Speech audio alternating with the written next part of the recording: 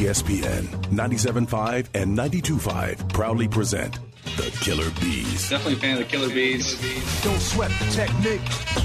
Live from the Mobile Veritex Community Bank Studios at Wakefield Crowbar.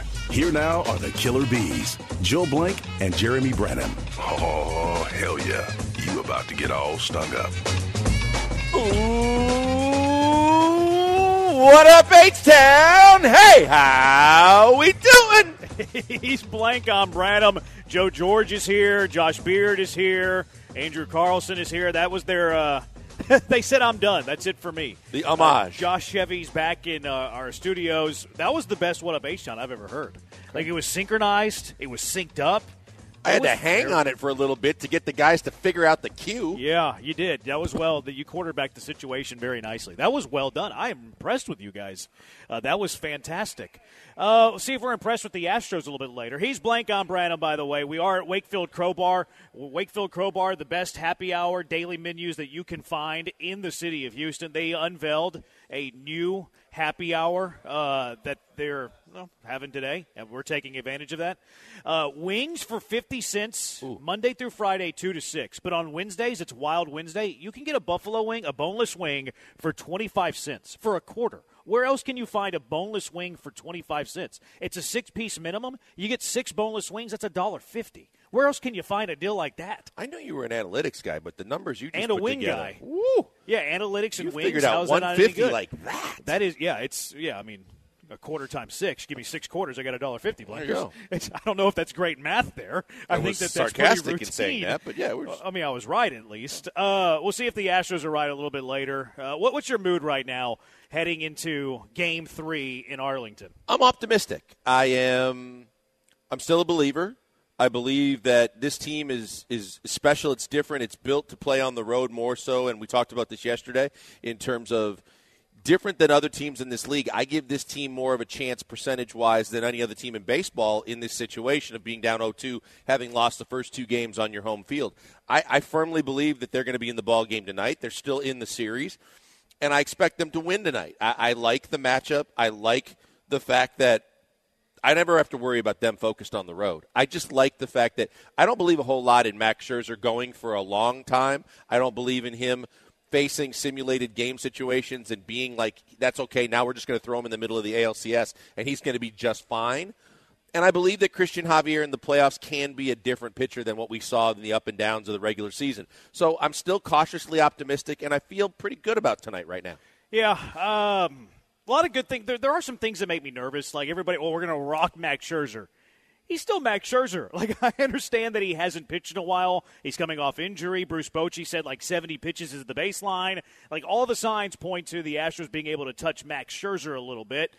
But he's still Max Scherzer. Mm-hmm. Christian Javier pitched really well against Minnesota, right? Didn't give up a run. He gave up 1 hit. Now, he did walk 5 in 5 innings. We still saw some bad of Christian Javier. So, yes, we love playoff Christian Javier. He's only given up 2 hits in 3 starts. Has not given up a run in 3 starts in the postseason in his starts only. But we still saw some bad of Christian Javier. This is still the same lineup that struggled in games 1 and 2 with runners in scoring position. So, like, I have that in the back of my mind. I feel good. Like, Vegas has the Rangers as a favorite in this game, by the way. I feel good, but at the same time, I know what Max Scherzer is capable of, and quite frankly, I know what Christian Javier is capable of. I think that's that's cautiously optimistic. That's the fact that you know that you're not going to be overconfident. You know that there are variables that say, hey, this Rangers team is hot at the right time. This Rangers team, has a ton of momentum coming off the fact that they should going into the Astros Park and coming away with 2 victories. But you feel like this team is different. This team is wired to do what is expected and required of them to do in this situation. I think that's why it's easy to say, look, I feel like they've got a really good chance tonight. I'm with you. Max Scherzer is going into the Hall of Fame someday. Max Scherzer is a guy that you're not going to put a 5 spot on or an 8 spot on. But you hope his control is a little off. You hope that he's not capable of throwing the kind of stuff that we've seen him when he's dominant. So you need to capitalize on that. And from the Javier perspective, the one thing that bothers me is everybody's just focused on the hits. When you factor in the walks, then you factor in a guy that's still setting himself up to be in a dangerous situation with runners on base. So I still have some concerns about Javier as well, but I know that in the playoffs he does seem to be a different animal. He does seem to be able to get it done no matter what, and that's what they need tonight. They need a dog that goes out there and just says, under any means necessary, I'm going to do what needs to be done, and I feel like he's got the stuff to do that. They need a reptile. Calm under the water, but can get aggressive whenever they have to, Javier said yesterday. Now, five walks in 5 innings is far too much. I do think that Javier, that is kind of who he has to be. Like, he has to be a guy that's going to walk guys every now and then because he lives at the top of the strike zone with a fastball. He relies on swing and miss with the slider outside of the zone. So Javier is going to walk a few. He doesn't have great command. So he's going to walk a few. I think it's who he has to be. Now, let's get it to where it's under a walk an inning. Let's walk 3 over 5 innings. Let's walk 3 over 6 innings. 5 in 5 innings is way too much, but I do think he has to kind of be that guy at times. How much pressure do you think is on Javier, that first batter? A lot. To not walk him. Like, it feels like it's not Fromber level of a bloop, and a bloop is going to unravel everything. But if he walks that first guy, like the anxiety I think that everyone will be feeling watching that game is going to be through the roof. I don't think it's even a walk. I think it's just a base hit or a walk or a runner at any regardless of how they get there.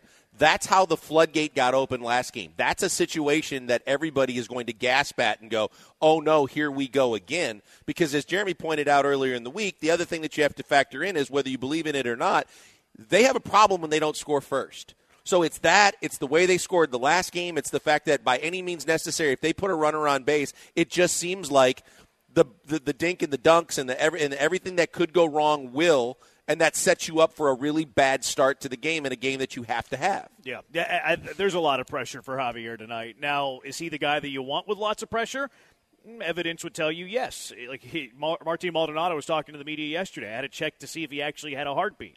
All of those things. But, yeah, you know that pressure, that it's going inside of Christian Javier. Like, it's happening inside, the heartbeat, et cetera, et cetera. Now, that said, I like Javier in big spots more than, like, Framber Valdez. Mm-hmm. That's easy to say. So I do like that Javier is the guy on the mound down 2-0, but, yes, there is pressure there.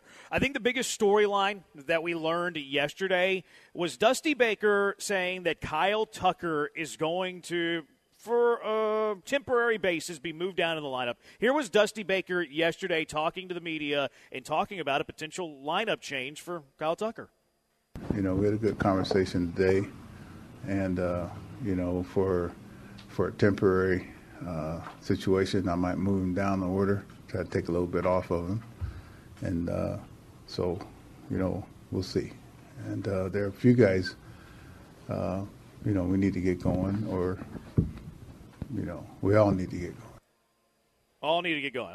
Exactly, Dusty. We all need to get going. What do you make of the comments for the Astros skipper, and where do you bet Kyle Tucker tonight against Max Scherzer? It's interesting because of the fact that in the regular season, I don't think Dusty would do this. I think that he would be hell-bent on staying out, holding out as long as he possibly could before he would move him. And we saw how stubborn he was with Abreu when Abreu was scuffling and still insistent on putting him in the 5 spot in the middle of the lineup. I think that this is different, and Dusty realizes it. This is a must-win. This is more of a sense of urgency in the fact that he needs to do what this team needs to have happen so that they can get a couple of innings where they can put just runs on the board, let alone crooked numbers. They've got to stop swinging for the fences. They got to be able to hit breaking pitches the other way, and they've got to start getting some runs across the plate, especially early. And I think that with all that said, that's why I think he's going to move him down. I think that if Brantley's in the lineup, Brantley's a guy that I'd like to see hit higher because I said this to you before the series started. Until the wheels fall off, or his arm does in this case, or his shoulder, I just need him in there because I know he's a professional hitter, and I know that so far since he's come back, whenever he's available, he's a stick. Yeah. And I want him to be higher in the lineup. So I would like to see him move up and kind of flip-flop with Tuck so that Tuck goes back a couple of steps, Brantley goes up a couple of steps in the lineup. The rest of the lineup stays the same. I saw some people clamoring for Pena to get back to the 2-hole to get going. You can't afford to do that. Bregman has had good at-bats. He just has had some bad luck results. I leave the lineup basically the same. I put Dubon in center field instead of Chaz, but I definitely move Tucker down, and I move Brantley into Tucker's spot. Yeah, I don't like it, if I'm being completely honest. Now, the Brantley thing that you said, I'm all in. I completely agree with you. There's no reason that Michael Brantley should not be hitting in the top 3 spots of this lineup. Maybe I don't disagree with you all that much, but just like maybe a slight nitpick. Brantley against a lefty, like whatever. Like maybe he doesn't play that day, whatever, but that's not today. Max Scherzer's a righty. Right. Michael Brantley's seen him and has had pretty good success against him. There's no reason that Michael Brantley should not be one of your top 3 hitters in the batting order tonight. Tomorrow, worry about that tomorrow. Tonight Right. against Max Scherzer, completely 100% agree with you that Michael Brantley should be one of your top 3 hitters. I guess I'll push back with who do you trust more? And I understand that Kyle Tucker has 2 hits, 23 at-bats, whatever. My counterpoint, though, is who do you trust more in the next 23 at-bats? Who do you trust more in 4 or 5 at-bats tonight? Kyle Tucker or Jose Abreu? Probably Kyle Tucker. I should, right? I believe that. I see what you're saying. But my pushback to that would be that's fine, except for as much as we've nitpicked Fromber's instability mentally, Tuck, we know when he's going well, he can ride it, and he is a hell of a baseball player. We know when things start going bad, it starts weighing on him. He starts doing quirky things like the batting gloves. He starts, when he makes an out, flipping the bat, showing his frustration. It builds with every at-bat. And I think Abreu kind of has more of that steady heartbeat, too. Like, success or failure, he knows he's getting paid, and he's going to go out and continue to do what he's supposed to do. So I think from a mental standpoint, I trust Abreu more, if that's a way to answer it.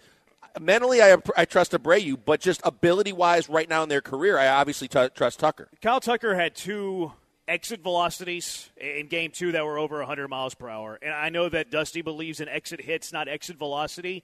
But exit velocity does show you, like, okay, the guy's swinging it pretty good. Kyle Tucker smashed 2 balls right at people in Game 2. I trust Kyle Tucker having 5 plate appearances more than I trust Jose Abreu having 5 plate appearances, especially against a righty, especially against Max Scherzer. And I understand Tucker's like 1 for 6 lifetime against Scherzer. Abreu has seen him more. But if I have a game on the line, I want Kyle Tucker up in that spot, not Jose Abreu. So that's where I'm kind of – I understand Kyle Tucker batting behind Brantley, Altuve, Jordan, Bregman, even if you want to throw him into that conversation too. But I'm going to have a bit of an issue if Jose Abreu is batting ahead of Kyle Tucker, even though he's slumping, even though Abreu was great in the division series. Kyle Tucker smashed 2 balls in Game 2, and I trust Kyle Tucker more than I trust Jose Abreu. In fact, I'm going to call BS here on Dusty Baker. One thing that we know about Dusty Baker is he hates batting lefties back-to-back. He especially hates batting lefties back-to-back when the other team has multiple lefties in their bullpen. What do the Rangers have in their bullpen? They have multiple lefties. I think this is an excuse for Dusty Baker to split up his lefties. I think this is an excuse where he's going to go Brantley. I think Brantley's going to bat set. I think it's going to be Altuve. It's going to be Brantley. It's going to be Bregman. It's going to be Jordan. And then it's going to be Abreu, then Tucker. I think this is all a calculated excuse to split up the lefties, bat Abreu ahead of Kyle Tucker. And quite frankly, I think it's the wrong call. I trust Kyle Tucker more in a big spot than Jose Abreu. Do you trust Kyle Tucker more in a big spot than Jose Abreu? Because I fully expect Jose Abreu to be batting ahead of Kyle Tucker tonight, and I think it's the wrong call. Yeah, no, I see where you're coming from. My question would be, I'm interested how people respond, because my question is, if it's Abreu for the body of work for the whole season, it's one thing. If it's Abreu for the last 2 weeks of the season, at last series or 2 of the regular season, and then into the playoffs, I have a guy that I have more confidence in than I had all year long. Now, on the flip side, I had confidence in Tucker all year long, and now obviously he's scuffling, and it's where you're starting to doubt a little bit. I still think Tucker's a better overall hitter at this point in his career where he's sitting and where Abreu's sitting. 713-780-ESPN. What side of the aisle do you land on that? Kyle Tucker, Jose Abreu? Who do you trust more in a big moment? Because, look, that factors in. Whoever you trust more in a bigger moment should be batting ahead of the guy that you don't trust in the bigger moment. 713-780-3776. Where do you land on that? The HRP listener line. We're all on Twitter. He's at Pac-Man Joel. Joe is at Joe George Radio. I'm at Jeremy Branham. We're broadcasting live from Wakefield Crowbar. We'll be here all evening. This is the spot. Come see us. Come hang out. Watch the Astros game tonight and take advantage of these great happy hour deals. These wings are fantastic and the beers are cold. 713-780-3776. Killer Bees on ESPN 97.5 and ESPN 92.5. Now, don't hurry over here. Don't speed over here, but get over here. Now, if you get into a car accident on the way over here or wherever you're going, there's only one person you need to call. That's Hollingsworth Law Firm. And don't worry about spending tons of money. You won't pay a dime until you win. That's a valuable commodity when you get into an accident. You feel alone. You feel alienated. You don't know who to call first and what to do. You need someone that's going to be in your corner every step step of the way. You don't need them billing you for every conversation and every hour that you spend with them trying to figure out how you recoup all of what you lost in an accident.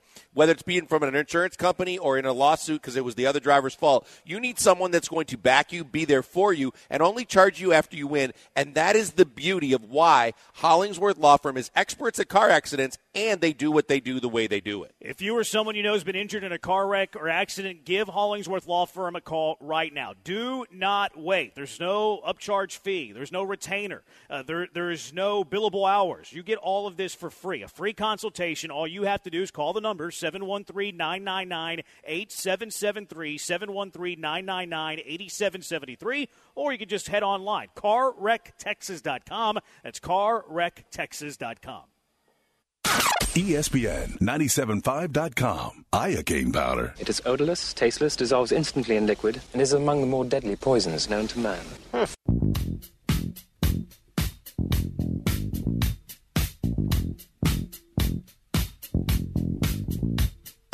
Live from the Mobile Veritex Community Bank Studios, located at Wakefield Crowbar, it's the Killer Bees. Here's Joel Blank and Jeremy Branham. Astros lineup should be coming up relatively soon. As soon as it drops, we'll let you know. Question we have for you: who do you trust more in a big spot tonight? Kyle Tucker, Jose Abreu? 713-780-ESPN, the HRP listener line, 713-780-3776. We are broadcasting live at Wakefield Crowbar. If you're in the area, come hang out with us. Joe George is going to be here after we go off the air. Come hang out with Joe George. Said nobody ever, but you might love Jose Jorge. Hip, hip. So come on by, hang out You're with producing with the Joe. Hour? Wakefield Crowbar. I even think Jose Jorge Jr. is coming in the next, Is he 45 really? minutes. Oh, sweet. Yeah. I haven't seen him in a while. I think they're on their way. Oh, good. I told them they can run around and play in the sand for like 4 hours. Those are my favorite Jorges. Oh, he'll love that. Yeah, the little ones. And the missus. And the Mrs. Yeah. Jorge. Yeah, I understand. I understand why I'm not the favorite. It's okay. We're enjoying some Wild Wednesday boneless wings that you can get for just 25 cents during happy hour 2 to 6 every day, Monday through Friday. You get some boneless wings for 50 cents on a Wild Wednesday. Half off, 25 cents a wing. A Modelo Big Beer for $3. A lemon drop shot for just $4. They have great deals, great specials. Happy hour each day, 2 to 6. They have some Astro specials. They're playing tonight. A great spot to have a little bite during happy hour, and a great spot too to watch the Astros play a little ball, hopefully win a game 3. 713-780-3776, 6941. How do we feel about $300 million contract for Kyle Tucker now? This is probably not the show where you want to text in that because we don't believe in $300 million contracts for most players. We've never been on the pay-the-man Kyle Tucker train. We weren't on the Correa train. No, we weren't. And we've always been honest in the fact that, look, we understand that there's talent in the baseball player and there's loyalty and love for a guy that's been there and done it for you, but you have to be realistic from a business perspective. And most of those deals, you spend a lot of dollars and they don't make a lot of sense, and the return on investment just doesn't end up being in your favor by the time the deal runs its course. So you stay away from those deals. The one thing that bothers me, though, is that whole Janet Jackson philosophy again. The same way we saw yesterday, the number one villain and the crosshairs that everybody had focused on was Framber Valdez, and you couldn't get enough anti-Framber yesterday. Now, because Tucker's struggling, and remember I said at the time, Tuck's lucking out right now because everybody's so focused on killing Framber that they're not looking at how bad he's struggling. And now, of course, the strays are going to start coming in for Tuck, too, and it's going to fall over into, we dodged a bullet. We shouldn't pay Tucker.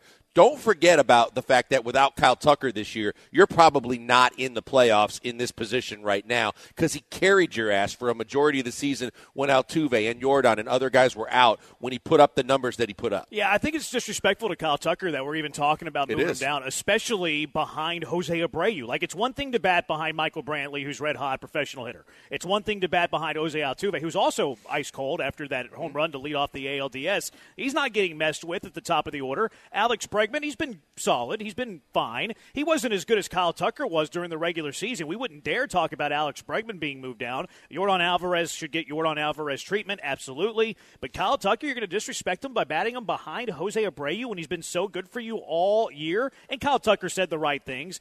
Kyle Tucker said whatever we can do to possibly try and win games is fine. Look, he's a professional. He's playing it right. But there's no way in the world that Kyle Tucker should be batting behind Jose Abreu with the seasons that they have. Yes, Jose Abreu had a great ALDS. Kyle Tucker has not. Kyle Tucker had a couple better at-bats than Jose Abreu did in Game 2. And again, Kyle Tucker's just a better hitter right now, today, in 2023, than Jose Abreu is. Jeremy, the bottom line is the manager manners. In every situation like this, you're going to have a lot of the realistic managers, a lot of the analytical managers, a lot of the managers that know what the numbers state and back up exactly what you're saying. They're going to go, yeah, I'm not going to do that to Kyle Tucker. And Dusty Baker is a guy that, hell-bent or otherwise, he believes in the old-school veteran players. He believes in Abreu more than anybody else in the organization, obviously maybe Jeff Bagwell, but for the most part, and we know he makes the lineups. And because of that and the fact that he has loyalty to guys because of their entirety of the back of their baseball card, not just what they've done recently, we saw what he did with Abreu during the season. It's weird, it's twisted, but it's Dusty.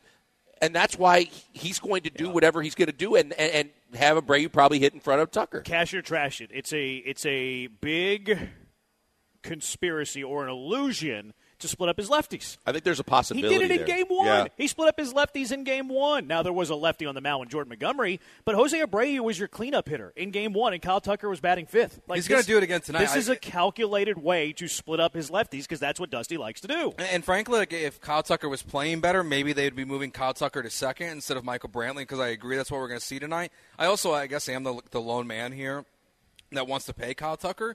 My argument has always been, like, if you paid him now or paid him this last offseason, he'd be 36 by the time that contract runs out, which is the exact same age Jose Abreu's contract just started. So, like, you could have backloaded it to where it was, like, only $20 million, and but even then, like, it ends at 36. But Kyle Tucker tonight should, at minimum, be batting behind Yordan Alvarez. Because the thing is that their numbers against lefties are good. Like, it's not like Kyle Tucker goes out there and it's just a disaster against lefties. It's not like he's Jeremy Pena or Chas McCormick or Yainer Diaz who can't stop swinging at everything that's 5 feet out of the zone. Like, Kyle Tucker should be batting behind Yordan Alvarez. It's better for Yordan Alvarez. They're going to intentionally walk Yordan Alvarez to get to Jose Abreu in a big moment, and they're less likely to do that if Kyle Tucker's up. The other thing with that, too, is, like, play manager for a second. Play Bruce Bochy. Like, he's going to want a lefty. And I know that Yordan and Tucker hit lefties well. You're still going to bring in a lefty with the pocket of Yordan, Abreu, and Tucker. Is Jose Abreu going to prevent Bruce Bochy from going not going to his lefty? Absolutely not. No. So, like, the whole point of splitting lefties is so they don't bring up a lefty to face that pocket. Jose Abreu is not going to change the decision of Bruce Bochy. It's crazy. It really is. And again, like, Kyle Tucker's had the better year. Has he had the better playoff? No. Do I think Kyle Tucker in his next 20 at-bats would be better than Jose Abreu in his next 20 at-bats? I do. Do we want, let's forget 20 at-bats. Let's go 4 at-bats with Max Scherzer on the mound. Kyle Tucker, Jose Abreu. Ask yourself the question, if people are weighing in on this, 713-780-ESPN, 9547. Give me Tucker over Abreu. Ocho says, I trust Chris Tucker more than Abreu. In other words, I don't trust Abreu at all. 8327, I trust Abreu more. I'm fine with the move. I think it's long overdue. Adrian, okay, there you have a consenting party there. Do you ride with the hot hand or go with who you trust? Not that Abreu really had a hot hand. He did. I'll say Abreu had a hot hand in the ALDS. He clobbered Minnesota Twin pitching. And that's coming off of an Arizona series when you desperately needed, anything to go in your favor with must-win situations, and he basically was your entire offense for a 3-game series. So he has been riding a wave of positivity and being hot lately. But you also, again, with the whole Janet Jackson philosophy, it's what have you done for me lately in Astros fans' minds. But when you look at it from a team perspective and you realize you wouldn't be here without Tuck, and the numbers that he put up throughout the season let you to believe that it's not just a one-year wonder either. This guy is a consistently all-star caliber major league hitter that you want to have higher in your lineup than a guy that's easily on the downside of his career that is salvaging with what he did in the last 2 series more so than establishing that he's still an all-star caliber first baseman. 3864, Dusty can do exactly what you guys want. You'll still find a way to complain. All you guys do is cry. Thanks for listening every day. We gave Dusty flowers after the ALDS. We give Dusty flowers when they're due. I spent 90% of the season in Dusty We Trust. So it's just not an accurate text. We talked about it last week. Are you good with Dusty Baker being back after they won the ALDS?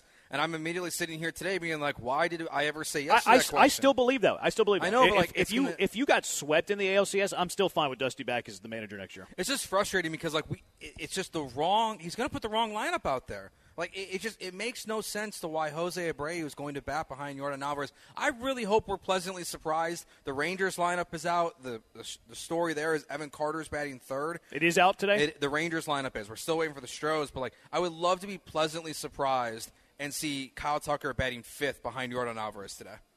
I just don't think it'll happen. I don't think it will either. What would your lineup be today? You're filling it out. What would you shape up the lineup? 713-780-ESPN. What would be your order? 713-780-3776, the HR&P listener line. Also, who would be your center fielder? Would you go with Chaz? Would you go with Mauricio Dubon against Max Scherzer? 713-780-3776. It's the Killer Bees broadcasting live from Wakefield Crowbar. Hey, before we go to the break, tell you about the good people at Apollo Men's Health. I've been telling you about Apollo Men's Health for several years because I believe in what they do. And what they do is they make a better you. And as you get older and you get more stress in your life, a lot of times you don't perform the way you used to. It might be in the boardroom, the weight room, the bedroom, in a variety of different ways. You can't get that to-do list done on a daily basis like you used to, and you think there's no hope in trying to get it back. Well, there is, and it's at the people at Apollo Men's Health where they can help. You can get energy more on a daily basis, from B12 shots to all the different ways that they do hormone therapy. You can get into a workout program and chart your results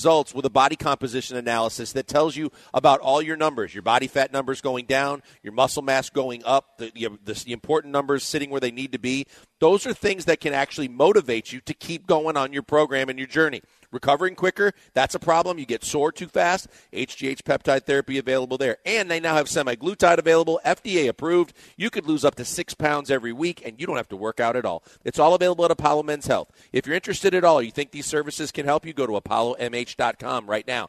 Check out all those services. If there's a few that could interest you, sign up right there for your first appointment. Most major insurance is accepted, discounts for military personnel and first responders. Mention my name, Joel Blank, a free B12 shot or a body composition analysis on your first official visit, but then let the process go from there. Answer their questions honestly. Tell them where you're lacking. They'll put you on a program that works. They'll get you the results you need. Go see my friends today at Apollo Men's Health. ESPN 97.5 on Twitch. All systems go. Houston is all systems go.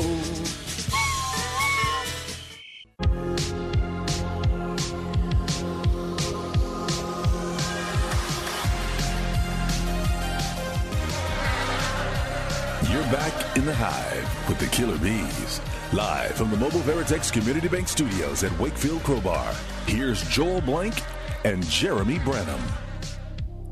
We're enjoying the daily happy hour, 2 to 6, Monday through Friday. It's outstanding. You got some boneless wings, 50 cents, a big beer Modelo for $3. They also do daily specials like today's Wild Wednesday.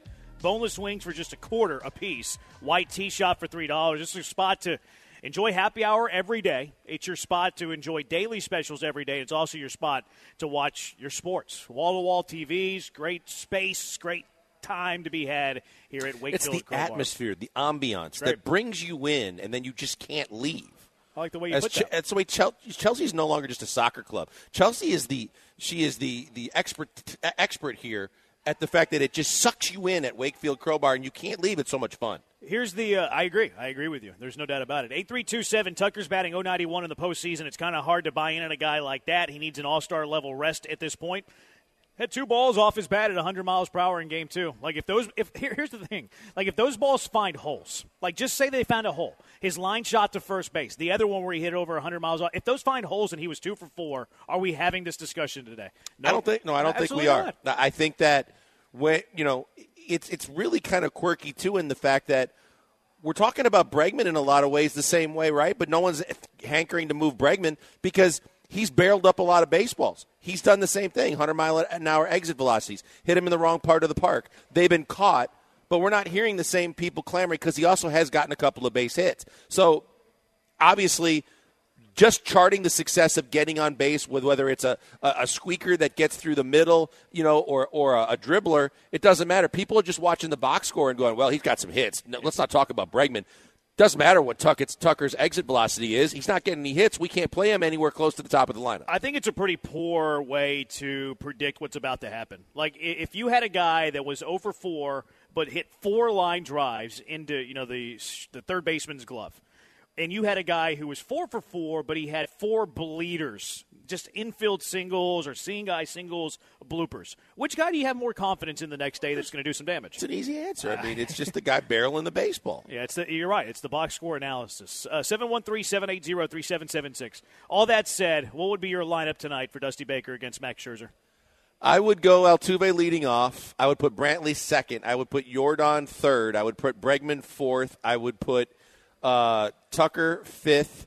I would put Abreu sixth. I would put Pena seventh, Dubon eighth, and Maldi ninth. Yeah, I like that. I would push back a little bit with the Yordan in the 3 spot. Like, it's fine. I don't love my best hitter in the 3 spot because that spot in the lineup bats with 2 outs, none on, more than any other spot in the lineup. We saw him in the cleanup spot last game. Obviously, hit a couple of home runs. That's cool. Boy, I'd sure like to see Yordan Alvarez get more at bats than anybody else. That's on what my I'm team. saying. Like, I know where you're going, but I just want him in the first inning. Yeah, see, I'd rather him bat lead off in the second inning than bat with 2 outs, nobody on in the first inning. Like, what if of those 2 spots, what is more valuable to you? 2 outs, nobody on, last at bat in the first inning, or leading off the second inning? Possibly starting something up. No, I get what you're saying. So then let me throw this at you. Would you bat him second? I absolutely. Second, honestly, is my second favorite spot. Yeah, put Altuve in the leadoff and put Yordan second. I wouldn't hate the idea of Yordan leading off. Like, I know. I saw you tweet I know it's radical. Go the Kyle Schwarber, Anthony Rizzo route. Why not? Like, there's nothing wrong with it. And look, I don't love being prisoner of the moment when you're talking. Like, I hate nitpicking batting orders because I think overall it's a very minimal thing, but it matters a lot more in the postseason because games are magnified. Like, over 162, I don't really care what a batting order is. Whenever you're down 2-0 in the ALCS, let's have that conversation. Like, and again, I don't want to be prisoner of the moment here, but could you imagine Yordan Alvarez in the leadoff spot in Game 2, where instead of Jose Altuve coming up with the bases loaded 1 out in the 5th inning, it's Yordan Alvarez? Or how about in the 9th inning, where Jose Altuve was the only guy in your lineup that had 5 plate appearances? If you could guarantee that one guy gets 5 plate appearances and everybody else gets 4, who is the one guy that you're giving an extra plate appearance to? It's Yordan. He's the guy mashing for you. He's the only guy that you can say unequivocally, that dude is hammering the baseball, and he puts fear in the Rangers' hearts right now. That's an obvious. It's an obvious way to look at it and say, look, if I need to maximize the amount at bat, the maximum amount of at bats for my best hitter, it's the best way to do it. That's why I want him to bat in the first inning. And if you want to, work with your point of exactly what we've seen it have happen multiple times. If he comes up 2 outs, nobody on, then bat him second, and maybe that gets Altuve going too. I would. My preference is for Yordan because I'm a believer that you figure out the best spot for your best hitter, and then you fill out the lineup around him. Like, I'm not filling out my lineup 1 through 9. I'm filling out my lineup with my best hitter as my focus. If you think it's cleanup, cool. Like, fill out Yordan Alvarez before anybody else. Put Yordan in that cleanup spot and then build around him. If you think it's the 2-hole, cool. Bat him in the 2-hole. Fill out the rest of your lineup around that. I love the idea of leading them off. Second's my second favorite, and then cleanup's my third favorite. I would roll out Yordan, Altuve, Brantley, Bregman, Tucker, Abreu. I go Dubon because he's a little better, more of a contact guy. Pena's a good on-base guy, which I kind of want Pena to get on base for Yordan Alvarez, which is just 2 hitters away. Maldonado, and then now it's back to the top. And in fact, I wouldn't hate the idea of Pena batting 9th. Like, if you're going to have Yordan leading off, yeah, but why did Pena go nuts last year in the playoffs? Because he was batting second in front of Yordan, who was hitting third. Mm-hmm. Like, okay, get Pena in that 9-hole in front of Yordan in that leadoff spot. Pena's been a good on base guy the second half of the year. He went nuts in the postseason last year, hitting in front of Yordan Alvarez. I wouldn't mind Pena batting 9th in front of Yordan. Now, I don't expect Dusty to even come close to doing that. I expect the lineup tonight to be. I think Altuve's going to lead it off. I think Brantley's going to bat second. Bregman's going to hit third. Yordan's going to hit fourth. Abreu's going to hit fifth. Tucker's going to hit sixth. Dubon 7, Pena 8, Maldonado 9 is what I'm predicting. I think that's probably pretty realistic because of just being able to tell Dusty's tendencies and knowing where he keeps his loyalties and how he likes to line up his order. I think to me the thing on Pena too is the fact that he's suddenly reverted back to kind of swinging for the fences. He looks a lot of times like, because he's been in situations where, again, 2 outs, but they're looking for a big blow. They're looking to get a run, right away. I think that's the worst-case scenario for him. Where he was effective, the late part of the season was, where he was just looking to take things the other way, trying to drive a ball up the middle, trying to get that ball to hit some green grass in the outfield and set the table. If it helps him at 9 because he knows he's going to, they don't want to face they're going to give him better pitches because they know what's coming up behind him. Great. Yeah. But I think he's got to get back to just being a contact hitter, trying to be a contact hitter instead of trying to hit a long ball. It's really hard whenever you're hitting in front of Maldonado, though, because you're not like right. They understand the danger of Jeremy Pena. Like, they understand what he did last year in the playoffs. They understand that Pena in the second half of the year was over a 300 hitter with like nearly a 350 on base percentage. So who are you going to attack in that pocket? 8-9. Pena's hitting 8th. Maldonado's hitting 9th. You're not going to give Jeremy Pena anything to hit. Nope. You're going to give him a steady dose of breaking balls. Yeah, because you know that the guy coming up behind him is basically an automatic out that's going to half hustle, that's going to a lot of times sacrifice bunt rather than swing it full swing anyway. And so they're capitalizing that as they should. And Bochy's the kind of guy that's going to challenge Dusty in a lot of ways. There were people talking about the other day where he was challenging Dusty. He wanted to see if Dusty would pull Chaz and put Dubon in the lineup earlier in the ball game. I think those are the same kind of chess match things that you're going to see happening. And you know the Rangers have no reason to shy away from staying away from Pena and throwing to a guy that's not a great hitter. Yeah, we kind of answered the question, 713-780-3776 if you want to opine. We'll get Joe's thoughts on this too. Hip, hip, hooray. Dubon or Chaz in center field against Scherzer? Oh, Dubon. It's just because Chaz right now is showing no ability to lay off a bad pitch. We saw it in the last game. Like, everything was down and away. And I mean, it didn't feel like the catcher caught a single pitch. Everything was off the bounce. And he was just chasing after everything. He said it after the game. He was very unhappy with the way, like, with his plate appearances. It's Dubon right now. Like, it just, I think he's going to give you better at-bats. Frankly, I think he's good enough in center field. I was unhappy with Chaz's at-bats, too. They were bad. Chaz wasn't the only one that was unhappy with Chaz. Everyone should be. Because the thing is he's not even getting quality at-bats where he's making the pitcher work a little bit. He's seeing more pitches. He's waiting to get a pitch that he can actually do something with. He's over-anxious. He's flailing. And to Joe's point, he's chasing balls way out of the zone. I mean, Leclerc was just throwing ball after ball after ball at the end of that game. And these guys could have just gone up there, put the bat on their shoulder, and they might have won the game. They might have won game 2. Like, they walked Brantley on 4 pitches, and then it was ball, yeah. And then they start swinging for no reason. It's Dubon right now. Like, Chaz, I think, is in his head a little bit. They didn't want anything to do with Brantley in that spot. Like, that should tell you everything that you need to know. That spot with Brantley, I think it was in the 6th inning, whatever inning it was. Runner at first, 2 outs. Bruce Bochy, he doesn't give Brantley anything to hit. 4-pitch walk, first and second, 2 outs, and then swing and miss at 3 pitches in the dirt from Chaz. Like, Bruce Bochy is telling you your answer. They would much rather face Chaz with a runner in scoring position versus Michael Brantley with a runner at first. And you know what? And the other thing on Chaz, too, is you can tell he's pressing. I was talking about it when we talked about the mental side of it and what we're seeing out of Tucker with the frustration. Chaz just looks like he's like over-caffeinated. He's so edgy, jumpy. And trying desperately to do something that makes an impact and gets him off the schneid, that he just looks like a guy that's pressing and probably could use a day off regardless if it's a regular season or the playoffs. But because it's so hyper important, and we talked about putting your best offensive lineup out there regardless of defense and otherwise, when you're in a hole, this is the hole. This is where you need the most offense, and this is where Dubon, when he played against Minnesota, gave you some knocks. Did you hear the latest internet rumor on Chaz in center? He was vaping in center field. I think there was like a mom or a Karen that was like heard a rumor that Chaz was vaping in center field. And like some people ran with it. Like Mike McDaniels, the Dolphins head coach, he was vaping on the sideline last year. No, he was not. No, he was not. Yes, he was. That is 100% fact. I don't believe you. You have the video to back it up. I will get you the video during the break. Yeah. I guarantee you. This sounds like a Dove Twitter. No. This sounds like an NBA Central or you whatever. Sure John Boy didn't put that out there? Yeah, a Pro Football Talk spelled with zeros and not O's. I don't know if I'm buying this one. You know who, like, back in the day, though, like Jimmy Leland, they used to always catch him smoking cigarettes in the dugout. There were players that did it all the time. Keith Hernandez. That's not a vape. He's keeping his hands warm. It's a bad video. You don't even see the vape. There's another one. It's a cold day. He's keeping his hands warm. I can't believe you fell for that, Joe George. I'm disappointed It's in a vape. He's vaping. You do not see a vape ever. You see him blow into his hands on a cold day. You don't see right a now? vape. Do you see a tangible device in his hands? Everyone says he's vaping. Yeah, there you go. You're and one then of the when sheep. he went on McAfee's show and he giggled like a little schoolgirl. Listen to this. This is what's the problem with mainstream media is you get people like Joe that are going to believe everything they say. Hey, you know what, Jeremy?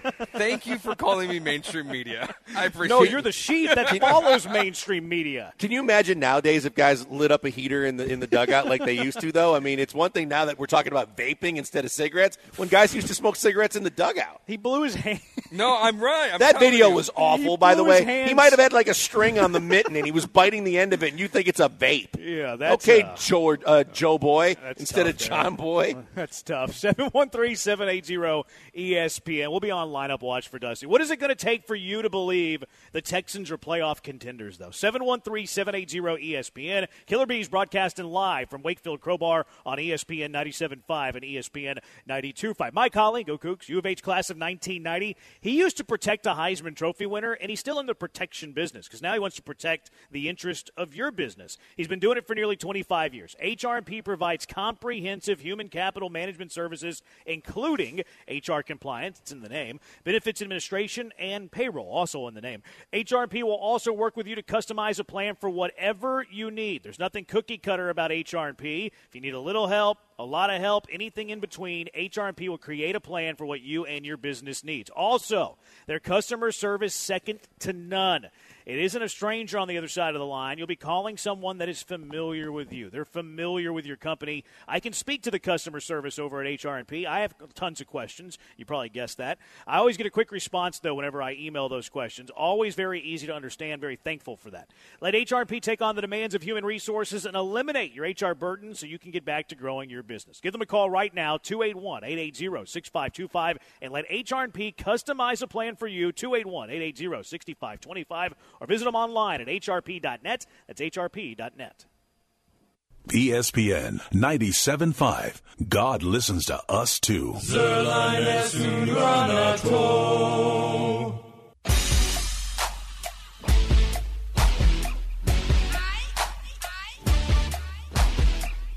You're listening to the Killer Bees, broadcasting live from the Mobile Veritex Community Bank Studios at Wakefield Crowbar.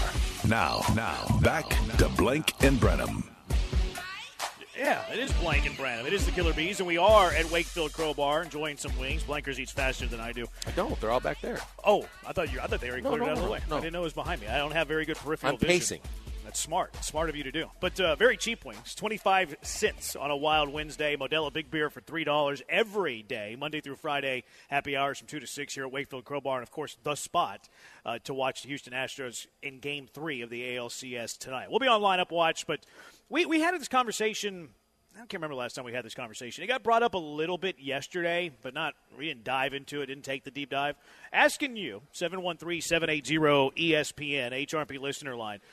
Some people believe the Texans are there. Some people believe that the Texans are legitimate playoff contenders right now. I raise my hand. Guilty as charged. I think their schedule, I think that they're a decent football team. I think they're definitely going to be in the hunt for the playoffs this year.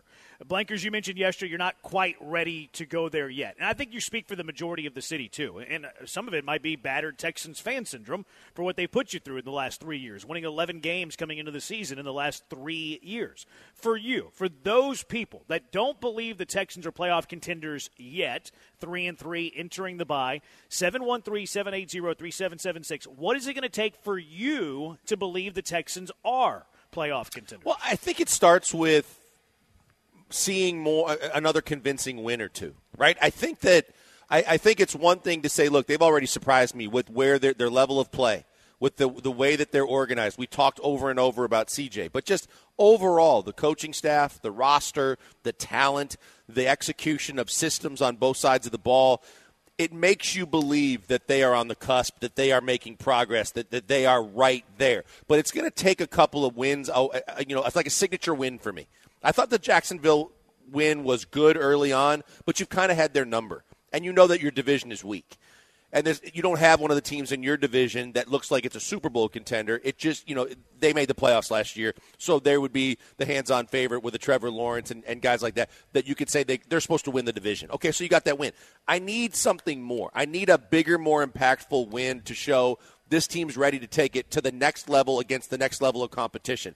I saw some good things. I saw some wins, but now I'm still searching for that one that kind of puts me over the top and says, now that is a big win. Like they didn't, and it wasn't gifted to them, that they just keep playing the way they're playing and they take it to somebody.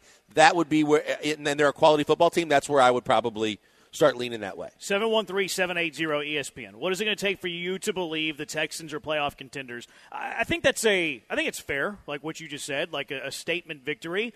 You bring up Jacksonville because that would be my pushback. They went on the road to a team that won the division last year and won by 20 points. And they had their quarterback, Trevor Lawrence, played in that game. He wasn't hurt. They didn't beat a Trevor Lawrence-less team in Jacksonville on the road by 20. I would push back and say that's a statement victory. But if we ignore that altogether, the Texans, you're right, they have had the number of Jacksonville. If we just say that's, Texans, they beat up on the Jags, it's just kind of what they do.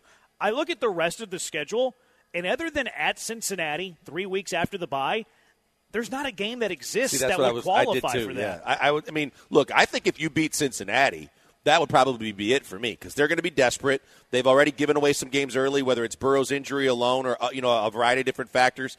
But that's a team that several people had favored to do a lot of damage this year, including one that's on this show possibly getting to a Super Bowl.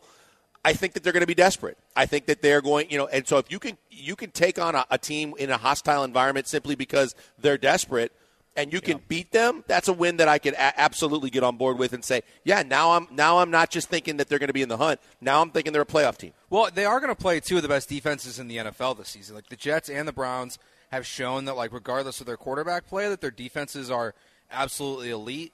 There's maybe there's a chance Kyler Murray's going to play against the Houston Texans because he practiced today all of a sudden. But I already said it yesterday on the bullpen from 6 to 7. Oh, boy. The Houston Texans are going to make the playoffs this year, in my opinion, regardless of whether they win the division or they make the wild card. I look at the teams in front of them, and I think that they can do it. Of the 7 teams that are currently in the playoffs, they're 2-1 against those teams. But they beat the Pittsburgh Steelers. They beat the Jags, and they lost to the Ravens. I think they're good enough right now. Obviously, now Anthony Richardson's out for the season. I don't believe in the Indianapolis Colts. I definitely don't believe in the Steelers. We talked yesterday about the Baltimore Ravens. Like, they're not really the team that we thought they were in Week 1. So I'm in on the Texans. I think they make the playoffs regardless, wild card or division. I think they're going to be in. But you guys know what the caveat is, right? I want the signature win, and I also can't have the trip over your own and screw one up that you're supposed to win, yeah, right? I think after the you need bye to week's take a care good of business and beat the teams you're supposed to beat on the road to getting that signature win. You can't trip up and take a team that's supposed to be a lesser than and lose that game. The Jets are in Week 14. The Browns are in Week 16. So now it brings up the question: is it too long? Like, are you waiting too late in the season before you're ready to declare the Houston Texans as a playoff team? And then I think that it's a good point too with, like, don't trip over your own whatever, because you look at – I don't even need the Texans to win every single one of those games. They just need to win a healthy amount of those games. We look at the 3-game pockets, like Carolina, Tampa, Cincinnati. That's one pocket. Arizona, Jacksonville, Denver. That's another pocket. Jets, Titans, Browns, another pocket. If you win those series, you're a playoff team. And I agree with Joe that this seems like the year in the AFC where 9 wins is going to get you in contention. And if you have the right tiebreakers, 9 wins might get you in. And part of this, I think, is before the season what we all thought of the AFC and then what our eyes are telling us. Like, Justin Herbert, top 5 quarterback. All right, his last 8 losses are by, like, 7 points or less. Are we ready to call him overrated? Yeah. We're teetering on it. I'm there. I'm not there yet because I've keeps seen throwing fourth-quarter picks. I've seen a lot of good in him too, though. I just think that he's a talented quarterback to where I'm not willing to say overrated yet. I think this last week did a lot to lend itself to the fact that maybe he doesn't have that gene. Maybe he doesn't have that gene to execute down, in crunch time. He's got double the amount of Favre I want in my quarterback. Like, there's just enough Brett Favre that's a good thing that I think Josh Allen has. Justin Herbert, I think, has too much of it. Maybe Josh Allen does too, but, like, I think all these quarterbacks, none of them are playing up to their contract. They all seem overrated. Every single one besides Patrick Mahomes. Joe Burrow, I think I still believe in. He's played much better the last 2 weeks, but, like, Herbert, Dak, Josh Allen, every single one of these guys is getting Lamar, Deshaun. They're getting these fat paychecks. Kyler Murray, and then they're doing nothing with them. That's crazy. And they're making business decisions. Yeah. They're like, hey, I just want to live my life and love my money. I'll sit this one out. It's like because you pay them I think it's still early. And then you expect them to take that next step, and none of them are taking Lamar it. did it to get paid. Deshaun's done it since he got paid. Yeah, but overall, you're just seeing guys that once the checkbook comes out, they're like, I'm okay. I think it's like you expect them to be another guy, and like they've shown you who they are, and like maybe there's not that other step. I think that's why it's clearly Mahomes, Burrow 1-2. All these other guys, I don't know anymore. Mahomes, Burrow 1-2. I think Allen. I'm still a Burrow. Yeah, see, I think Allen has more talent than Burrow, but I think Burrow is just cool, calm, collected. He's going to make the right plays in the big moment, where I think the opposite of Josh Allen. So you're saying that it truly is just the injury with Burrow otherwise? Yeah. And it seems like they've righted the ship. Like, they feel like a much better football team the last couple of weeks than the first couple of weeks of the year. See, now, I hear what you're saying. The only reason why I stay with Allen is the fact that week 1 he was terrible, and he righted his own ship, and he came right back, and he showed you that he could still do it. Yeah. And then I go back to the Mahomes-Allen game where everything was on the line. It was the playoffs. You had, every one little screw-up, and you're done. And he hung with him punch for punch, blow for blow, to where I believe that he is that dude. Burrow's also proven it. I don't think there's a wrong answer at number 2, but I still think because of the physical aspects of what Allen brings to the table, too, I would lean a little bit to Allen, but I also understand that decision-making wise, probably you would lean more to Burrow. See, Allen at his best is capable of being the best. Allen also shows you 25% of the games that he plays that he's turnover-prone and you can't win with him. CJ number 2. I'm just kidding. I'm not that hot takey. Not quite that hot. So number 3. Top 5. I mean, I have him in my top 10. I know top 10's a different story. I probably have him in my top 7 to 8. Right? I didn't do it yet this week, but he's there. He's in my top 10 right now. Yep. 713-780-3776. If you're a non-believer of the Houston Texans being a team that's worthy of playoff contention, that will be in playoff contention, what is it going to take for you to get there? 713-780-3776. And is Joe George, is Jorge onto something that AFC's maybe not as good at the bottom as we thought? It's Killer Bees on ESPN 97.5 and ESPN 92.5. You found ESPN 97.5 and 92.5. I can feel it. I can feel it down in my plums. They're getting a nice bluish hue.